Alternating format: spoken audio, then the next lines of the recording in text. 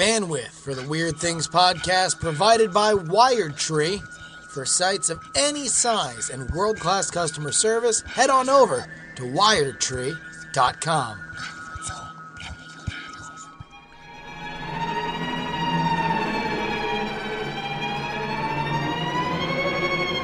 Hello and welcome to the After Things podcast. I'm Andrew Main, joined by the diehards, the real team, the trio that matters, Brian Brushwood. Yo, what up? And Mr. Bryce Castillo. Team matters! Team Chimp, we'll take down any gorillas. Come at us. Yeah. I love Actually, saying that. unfortunately, our cheer has to be, whoo! And it doesn't work the same. Yeah. We need to work I dogs think into I have the like DNA. the worst attendance record of anybody, but notice how I try to call attention when somebody else can. Oh, look who's not here. Look who's not here. This is simply the way that we've always done the show. Yeah. I had a moment. I don't know if you had a pre-selected topic, but I had a moment that I've not had. Gone now, Brian. Okay, well, we'll try it on, and maybe there's not much to plumb there. Sure. But I had a moment that I've never Narrator. had Andrew didn't. in 22 years Okay. of since I quit my day job for the very first time ever. I was able to. Wait, Yes. did you tell them you're quitting or you did leave? Is there a desk there somewhere at Dell where they're waiting for you to come back? No, like Brian and said he was getting lunch. I have told this versions of this story. Sorry. But May of 1999 was a year that I picked up enough work. It was the first month ever where I did as much in the off hours magic as I made during the day. And it was around the time that my manager noticed, hey, I've noticed several opportunities for advancement that you have not taken the initiative on. And normally, you seem one of the hungriest ones in this group. What's up? And I'm like, yeah, I think that Magic is doing really well, and I'm not certain I want to stay. And so, eventually I was like, yep, I'm going to quit and go do Magic.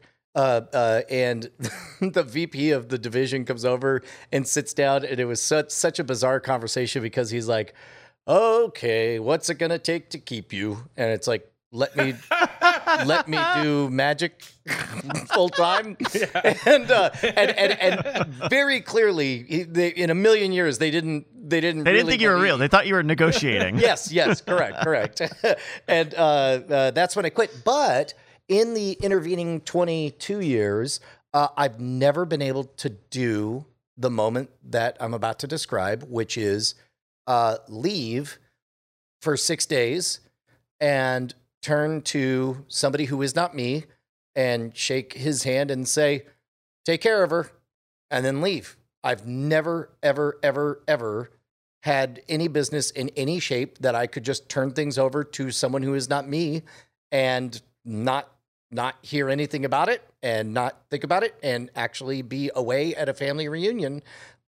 It was truly extraordinary. And obviously it's not something that I could do all the time, but I've never been able to know that problems were going to come up and somebody who is not me is going to do something about them. And I waited for the phone to ring and the phone never rang. And it was really, really remarkable. I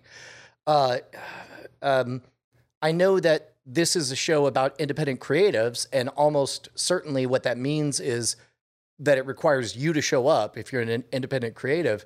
But for the first time, we're developing enough of a system that enough can happen whether I'm here or not, which is I don't know. It was a really special moment for me.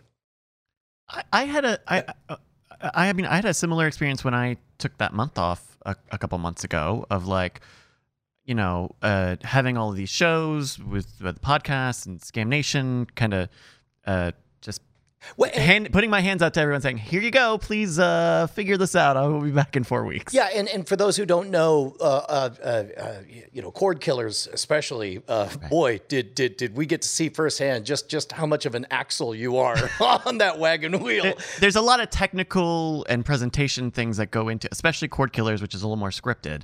And it's not easy to jump right in. And so, I would check in on the shows and stuff, especially the first week. And you just kind of have to.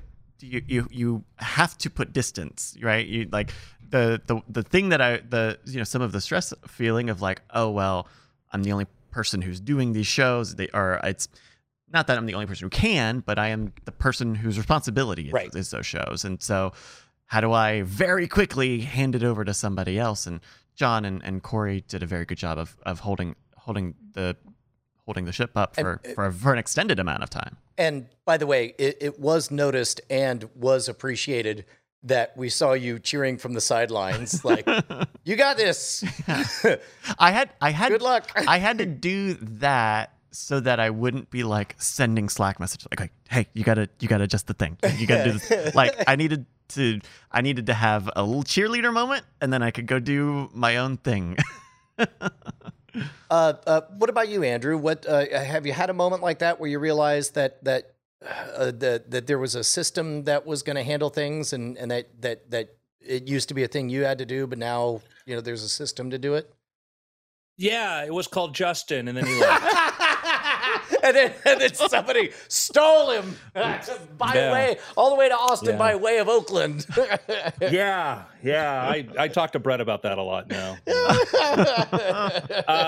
I would say that, like when I started my magic publishing business, a lot of it, because I wanted to go work and try to pitch TV shows, but trying to run a mail order and a wholesale thing on one coast while being on another coast periodically and pitching stuff was hard.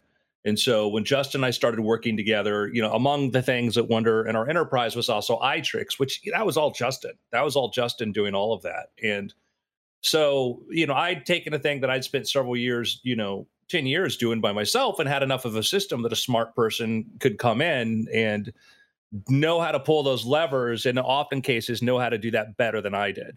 Right. And that's helpful. There are those brief moments like, I'm sure I don't remember the specific episodes, but I remember the feeling of the very first time a Scam Nation / Scam School episode got released without me ever having seen any of the cuts, because I remember thinking, they're better at it than you at this point. It's like they know the voice. And I remember that night. I remember that night very well. I was in the middle of recording an episode of our friend Roberto Villegas's podcast, and you called me, and I think we were recording it live, and we had to like pause, and I had to go to like the other part of his room so we wouldn't hear this conversation on stream. But I knew I had to pick up because the Scam School had just come out like an hour ago, and I was like, oh my gosh, is something wrong? I'm gonna have to run back, and then we had that exact conversation. We had the exact thing that you just said. Yeah, no, and it speaks to the importance of, if not written down, at least fully understood what the voice of the entity that is bigger than you is, and so that other people can take action without fear of screwing anything up or whatever. But it was a doubly weird one because I left. You remember we're in the middle of doing the fundraiser. Normally, whenever we add something to Scam Stuff, we try to make it a bespoke item, kind of a high-end, clever thing or whatever. But enough people have said, "Hey, man, I just want a hat that says Mono-Rogue on it. I just want a shirt that says Mono-Rogue on it or whatever." Yeah. And it's like, I don't want to. As the metaphor I always use is, nobody wants to buy a Cadillac that comes with a free pack of Twizzlers. I try to keep those things separate. Mm-hmm. But in this case, it's like enough people have asked for a pack of Twizzlers that I'm like, okay, we'll do it for a limited time as a pop-up store. We'll do it as a fundraiser thing. So we leaned the way schedules worked out is I recorded for 2 hours straight in front of a green screen, having no idea how it was going to turn out. And then just the next day hopped on a plane and went to Reno, Nevada to go meet family. And during that time, Brant put together a very funny green screen used car salesman commercial. David and Corey populated the store with 75 different variants of various art and products and stuff on there. Yeah. And along the way, we also published multiple episodes of stuff that had been recorded, some of which I still haven't seen, which is one of those things that I almost hesitate to say out loud because it makes it sound like I'm dialed out and don't care. I care very, very much, but it's more, I mean that more as an indication of my trust for the team. And I had never gotten to really experience that before. And it was really precious. Yeah, I mean, there's only there is a certain amount of compartmentalization. Like, I help shoot a lot of Modern Rogue episodes, and I don't watch a lot of Modern Rogue videos, mostly because I was there. Right, I've seen it. I'm good. Let me guess, one of them injures themselves. And so, like, I feel a little weird sometimes whenever I say that, but that's just what the divvying up is. And for that week, you know what? Other things happened. I have a similar question or topic to bring up if we think we're rounding the corner on this one.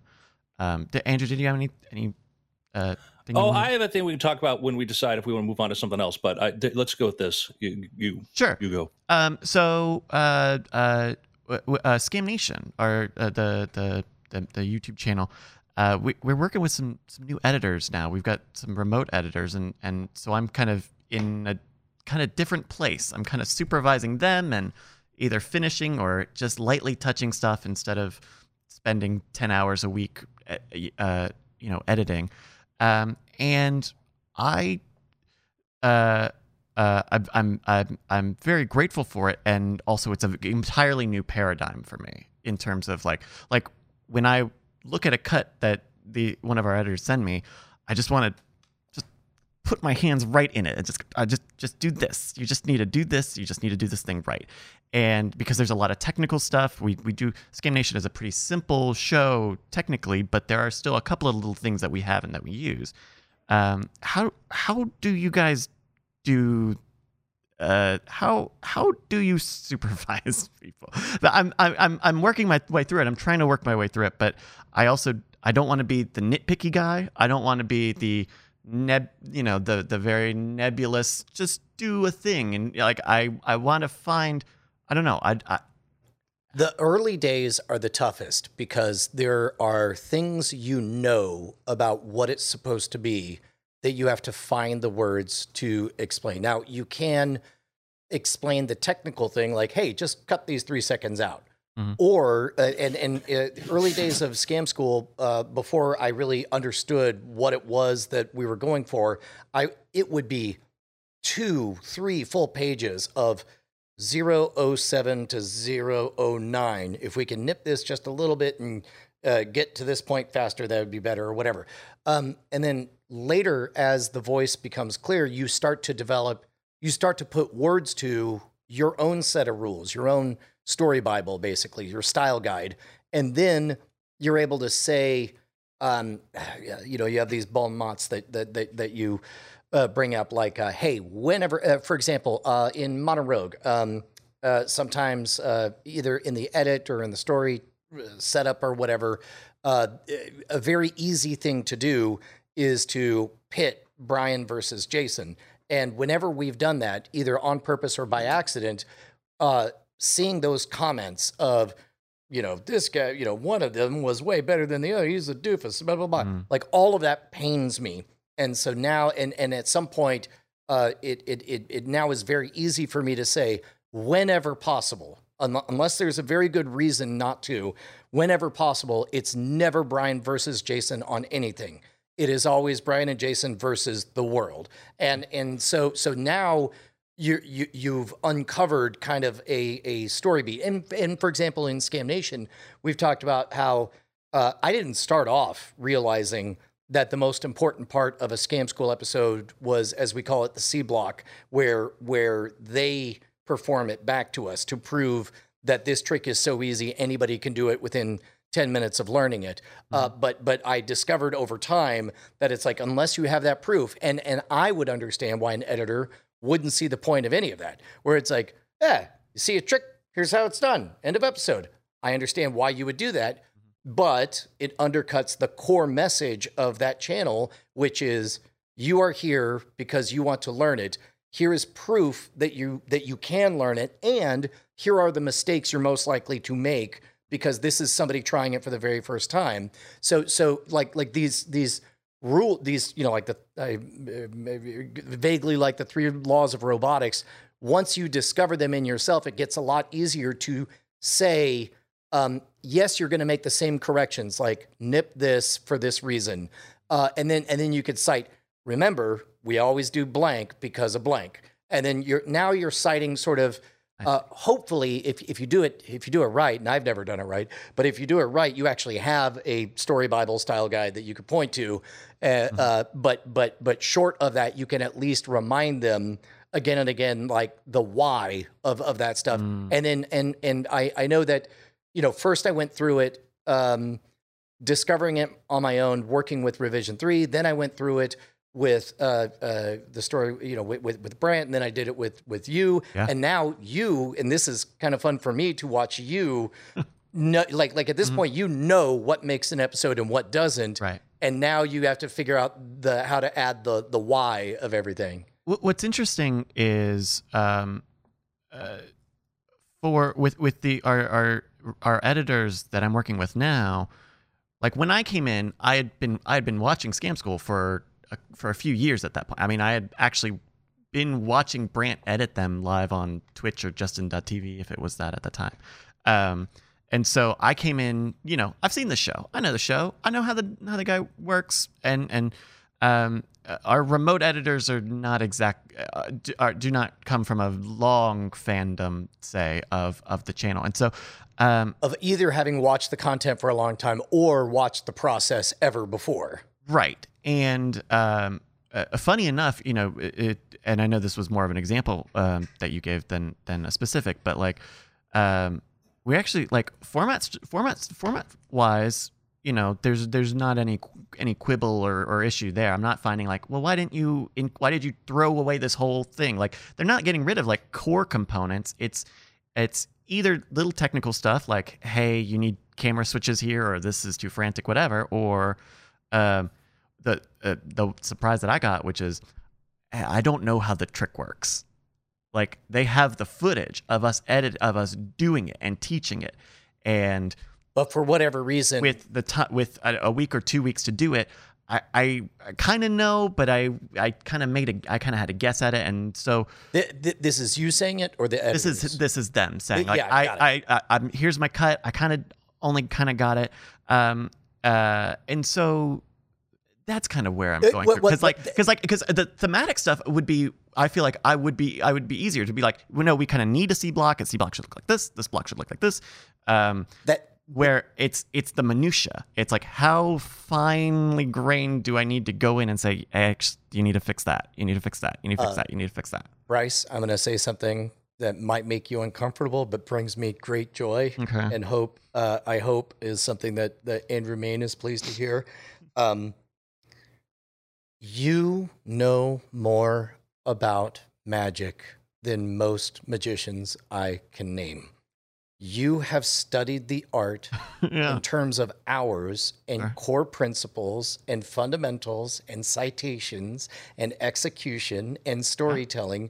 You have put in more legwork than on a number by number basis. Oops, I did 10,000 hours. Majority, yes, exactly. Oops, I did 10,000 hours and now I'm a magician by Bryce Castillo. Like that is, I'm not even joking about that. And I think that's part of why our shooting goes so smoothly, is because you know what things either you could flash back to if we need to, or that you know how to summarize in a lower third. You know the core principles we've already covered a million times, and we can expect our audience to already know. And that's what a wonderful fun problem that you have. It's what I had as well, And so I'm trying to figure out this balance of how fine detailed do I go in when I get, because I'll give them notes. I'll give them all the notes, and I don't know if that's overbearing. I don't want to be an overbearing boss if that is too literal, if that's too minute. Last thing I'll say is, because unfortunately when you're given notes, you have to type them all out and with time codes and all that stuff. The only thing is, as much of a pain in the butt it is to add the why, the more you do it early on, the less you have to keep adding the why on things. And then you just get to cite. Good to know. I have very limited. I mean, I've never really had much experience being a boss, and at one, I was never really good at it. I could say that mistakes that I made and things that I appreciated working for other people is um, knowing what success is supposed to look like, clear outcomes. This by Monday, this by Tuesday, and often like because you give people a list, we could do this. That'd be cool, but sometimes like I get anxious when I get anxious when people are like, oh, we could do this, and whatever at your pace and whatever. I'm like, give me a deadline, give me a day that you want it, and I'll build in a buffer to get it done. If it's too being open-ended may feel like you're giving them more freedom, but often you're making things worse because you go through the stress of prioritizing. Right. Because I don't know what I'm going to get more notes on. I don't know what's going to take more work to get there.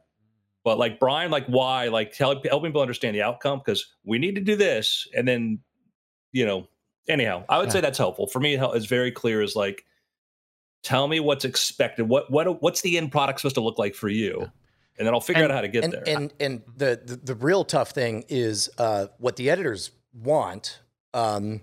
And I don't know if you went through this phase or not, but what I suspect most editors want is to be told specifically do these things, because then you could do them and know that you did them. Mm-hmm. And I try instead to say, by this point we should fully understand blank, or we should be feeling blank, and those are more challenging notes, but it also gives them more freedom to get us there. Which I think is a part of the part of one of our editors is especially new to working with us, and I think that's something that they are still understanding, is that we don't shoot to a script. We have very little written down when we shoot, so I try to when I give them assignments, I try to have clear deadlines of like, hey. This is when we would like the episode to go up. This is when I need you to give me stuff. If you figure it out, like I want to be doing that as much as I can, because they're adults, they're professionals, they know how to do this. Yeah. So, question: I actually don't know the process of how we train up.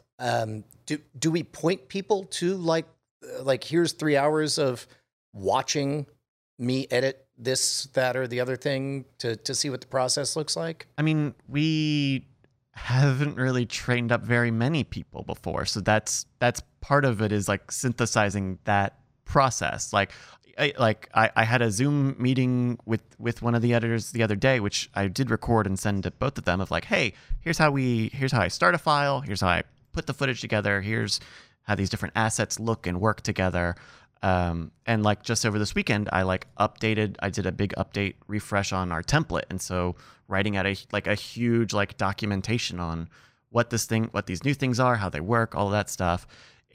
That's still very much a trial by fire of like what works, what are people receptive to, and to what types of folks does that stuff work? Because I don't believe that either of the two editors that I'm working with are like into magic, or like really know magic very much. And so, that was the other thing I was saying, is like, we don't shoot with a script. And so there's almost a reality TV show element to it, of like, this is what your footage is. You have to be the writer to some degree and put it together. Which can be kind of daunting, especially if you are an editor, or like a Merc editor, because that is what editors kind of generally expect for well put together stuff like this. They expect a script. They expect to have a thing that says, this is what the thing we would like you to make looks like, but it's on paper, so you do it in video. Yeah, and man, that might be a fun exercise, and by fun I mean important and maybe not fun.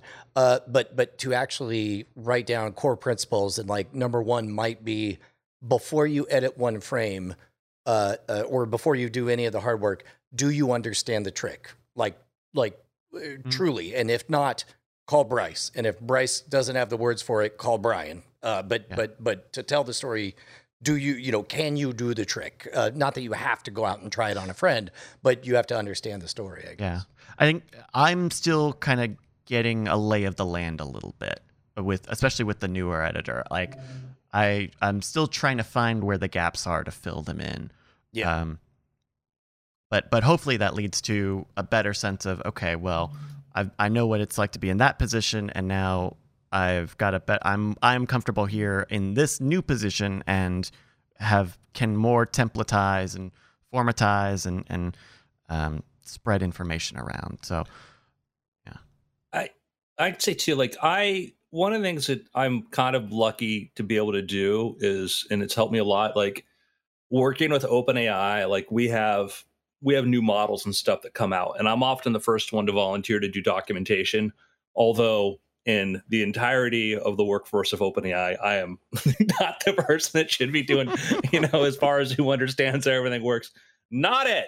But I want to learn how everything works. So I'm like, I'll do it, because then I get to talk to people. And then the process of me trying to explain it to other people, man, I learn a lot more about the process. I learn a lot more like, oh, why do we do this? And sometimes like, oh, I don't know, we just did that. Like, oh, that's a good point. Let's change this up or whatever. And so I would say that, like, for you, Bryce, the exercise of breaking this down to say, this is here, this is here, this here, it's here. It's helpful to also understand, like, oh, where could we improve it? I never learned more magic faster than the 2 years that I did summer camp teaching magic up in the Pocono Mountains, because every single day I would get through a lesson with the kids would get it down or whatever, and then I would immediately open up the book, start practice going for tomorrow. What am I going to do tomorrow? Yeah, totally. I mean, it's brutal, but man, is it no better way to learn than to teach. So Yeah. Get ready to be an even better magician. Well, and the few times that I've done a little bit of teaching, I actually did a very little bit of teaching in college, but like I was receptive to it. I was into it, and I'm totally into training people up, getting people oriented and stuff. And there's just a little. You've talked about this before, Brian, of when you have say a hot take where you kind of work through it with multiple people before you finally bring it to a show, which I know is very taxing for everyone to hear. He's on it again, and it's like no, I'm refining it. Yeah, and I think that's a little where I'm at with this process. Is like, okay, these are like, I need to know what the scope is of this whole thing first before I can really feel like I'm in the right spot to write anything down. But I would like to, because that's the next part. Yeah. That's the other nice thing, as tedious as writing email notes are. Now you can just go through your. You ever just go through your send folder and read your own words and so like, how do I sound to other people? And maybe you got a few years distance between you and when you wrote that, and you're like, oh, I came off as an ass, or that's fairly insightful, that kind of thing. So the nice thing is you'll have written about it. And then you could go through and just grab all those snippets, throw it all in a doc, and you'll already be 70% of the way to a style guide or a Bible or whatever. Yeah, definitely.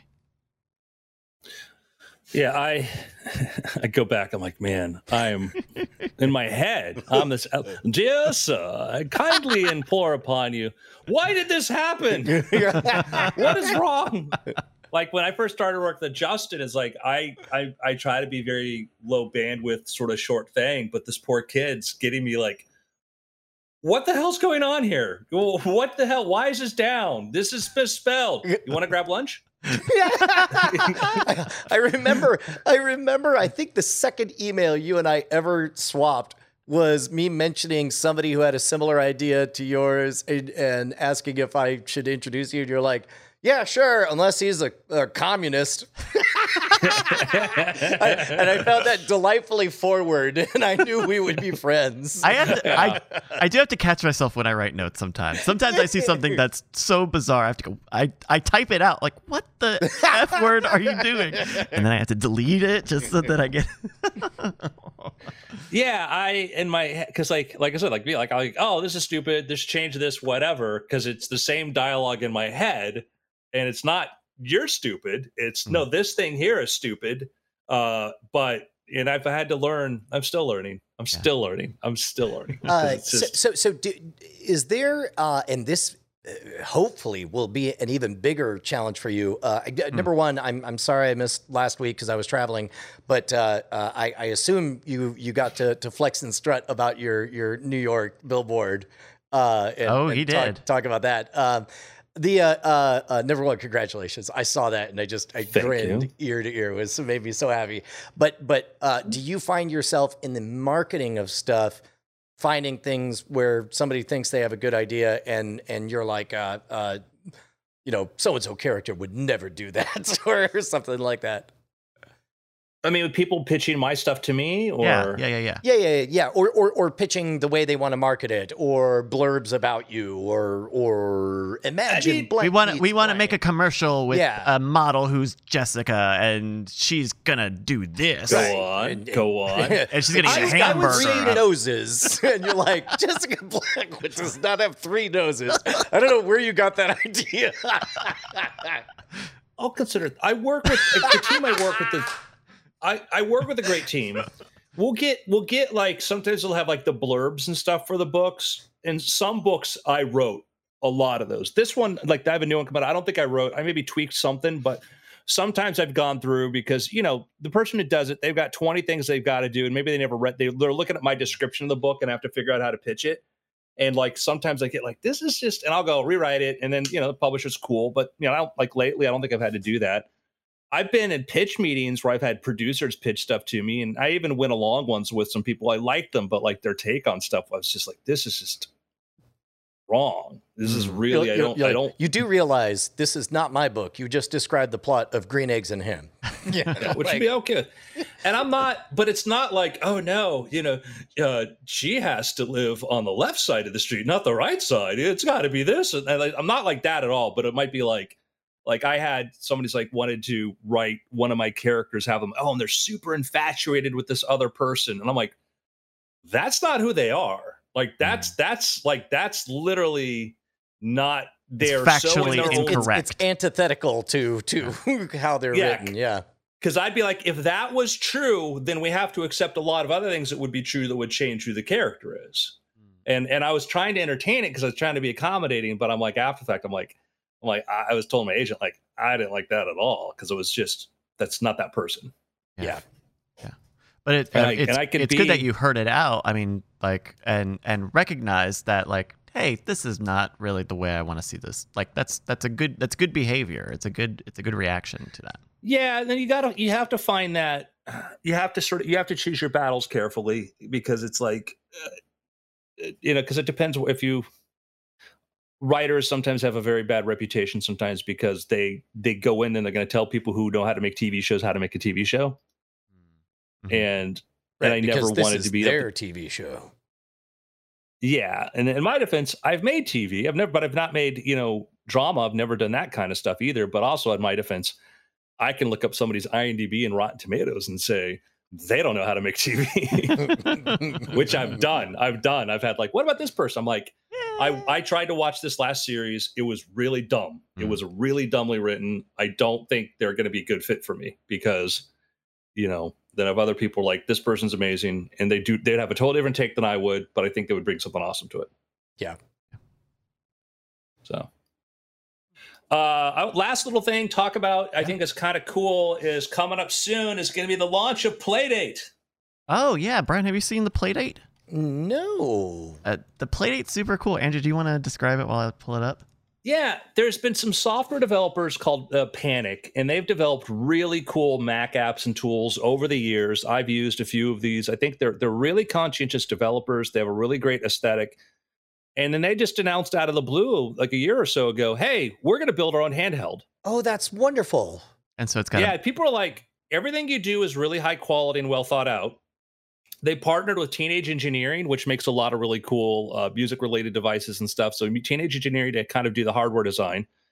And you've people are like, oh, it's going to be $179, and people are like, oh, well, that's it's like it's bespoke. This is you have to understand it's an indie vinyl company is what it is, right? And it comes with games. Like people don't know it actually will come with like a bunch of games. Yeah, this immediately made me think of the new Vive or not Vive, the Steam answer to the Steam Deck. Oh my God, I'm so into it. Wait, this thing runs on a hand crank? No, it has a crank as a controller. That is an input. Oh, that's cool. And so it kind of looks like this Game Boy with kind of an A, B, and a D-pad, but it is like USB rechargeable. You can use this analog crank as an input device. It's an e-ink display. Oh, is it e-ink? Okay, I didn't. Or it's a version of that, so it's an always-on passive display. How cool! Yeah, and I think they announced this seasonal thing a few months ago, but they're like, just if you buy one, you're just gonna get this like 18 games, 24 games. You just get free games for this device, which is like I remember buying a PlayStation as a child, and my parents going, "So cool! So what do you do with it?" Well, you got to go buy the games too. Right. I mean, to how many grandmas had an NES and it was never used for anything other than Super Mario? Like it was just the Super Mario station. That's cool. That is a toy. That is straight up a toy that will never need to be updated, and will my whole family can play with at all times. I'll definitely be buying this. They have an add-on where it's a pen holder and speaker thing that it plays like, I think, a version of Pool FM, so you can just sit on your desk and chill out and listen to some tunes. And then it holds pens, and it comes with a pen. Of course. Which is like you did like talk about a Twizzler with a Cadillac, but here you go. Click on the developer part too. Sure. You'll be able to make and develop games in the browser, and you'll be able to just sideload them straight into it. So it's going to work with, like, they're having an SDK coming, and they're going to have an in-browser game editor. How cool! Yeah, so you could write like I wonder if you could do a cut paste on an existing game and put your family in it, as all the characters. I wouldn't be surprised if there was like a website for that, like a play date by numbers or something, where you put in a JPEG of like if you make a jib jab, you could make jib jabs for this. Or take a murder mystery and make it a who stole the cookie, and it's all it's all your family members. Yeah, exactly. Yeah. That's so fun. Also, separately, I am very excited about that Steam Deck thing. I may get the expensive one and then barely ever play it. Just the idea of unlocking my Steam library in a mobile device. Oh man, I got a lot of games in my Steam library. I have a lot of games in my Steam library. I like the Steam Deck. I like it on paper. I don't like the look of it. Only because it reminds me of the Wii U tablet controller. Yep. Which I liked using. I thought was not as big and clunky as it seemed, but I didn't feel that way until I used it. I've used a Steam controller before, which I did not like. There's a number of games that I have waited eons for somebody to finally port to mobile so I could buy them again. Like the King's Bounty series is a strategy game that I love very much. It's turn-based. And just they've never made a decent one for a mobile platform, and to me that's what this is. I get to replay all of those King's Bounty games, and yeah. JC Calhoun mentions the Atari Lynx. Not gonna lie, definitely sold my entire early. What's the guy who made Spawn? McFarlane. Todd McFarlane started off as a assistant pencil work guy on the Grey Hulk run in Marvel Comics, and I sold all of them so that I could buy an Atari Lynx. Oh wow! In high school, and at first I felt like a real sucker when he went on to be like the most famous guy in comics, and then I felt less like a sucker when all of comics tanked. I'll tell you too, kind of the attraction for like the Steam Deck is Mac user here. Oh sure. You finally get to play them at all. What are these games? What are these other games I've never heard of? Which is an interesting thing. The Steam Deck will run Steam OS, which is a Linux is a Linux port, but they have Proton, which is a emulation layer. So supposedly a lot, if not most, Windows games will run through it. But the other thing that they've said is you could just put Windows on this thing if you want. It's got USB port. You could just put Windows on it, which I think like they don't sell enough, because I think that's what people want, and they don't want to accept that people just want to play Steam on Windows. The article I read today was saying like pretty much up through this year, they could guarantee the lowest they're seeing is 30 frames per second, which raises an eyebrow. But then you got to remember nowadays games get pretty demanding on PCs. Well, and also that screen is only basically 720p. Yeah. Which hey, guess what has worked for Nintendo for the past 4 years. Yep. So you kind of like it's a neat thing. It's a neat thing on paper. Seeing is believing with handhelds for me at this point. Yeah. Yeah. And they bothered, they do say you could hook it up to a TV, but I mean, unless you're going to your cabin in the woods, that's the only time I'm thinking of that you're battery use life 2 to 8 hours. Yeah. I mean, obviously when you're running some heavy duty stuff, but for, for a strategy game, I just want all my strategy games. I want my civilizations and all that stuff. Well, that's the other thing is, this is too fine for this detail. This is too fine detail for this conversation. But the little touchpads that they have, those are the things on the Steam controller I especially did not like. Oh no! Because the promise is we're going to unlock all of your mouse and keyboard games with touchpads and stuff, and it wasn't. It certainly, I'll just say, it wasn't there a few years ago. Yeah. They were very high fidelity pads, but it wasn't the right feeling. Okay. I don't know. Last thing I'll say about this, JC Calhoun is saying there are versions of Civ for iOS and Android. Yes, there are versions. They're garbage. Yeah. They're garbage. Yeah. They're clunky. They're hard to. I hate them. And then Fool to Dream says the storage is kind of crappy because the low cost one is a basic SSD, and then the next level up in terms of storage and price is like an M2 drive. Last thing I'm going to say, ICU is like, hey man, not to be a broken record, but these games are on Switch. Does Brian even know what a Switch is? I have a Switch. It's not They're good garbage, and I also don't want to rebuy over 250 games. Thank you very much. I think like anybody who wants to get into politics should get into game journalism first. I think that's the good test. Are doing like an iOS and Android show. All right, that's probably a good point to go out. Our pick is things. Things. Yes. Yeah. My pick is the Playdate. I don't know if it's a good or not, but I like what they're doing there. Yeah, I do too. Gentlemen, it's been after. Thank you. Diamond Club hopes you have enjoyed this program.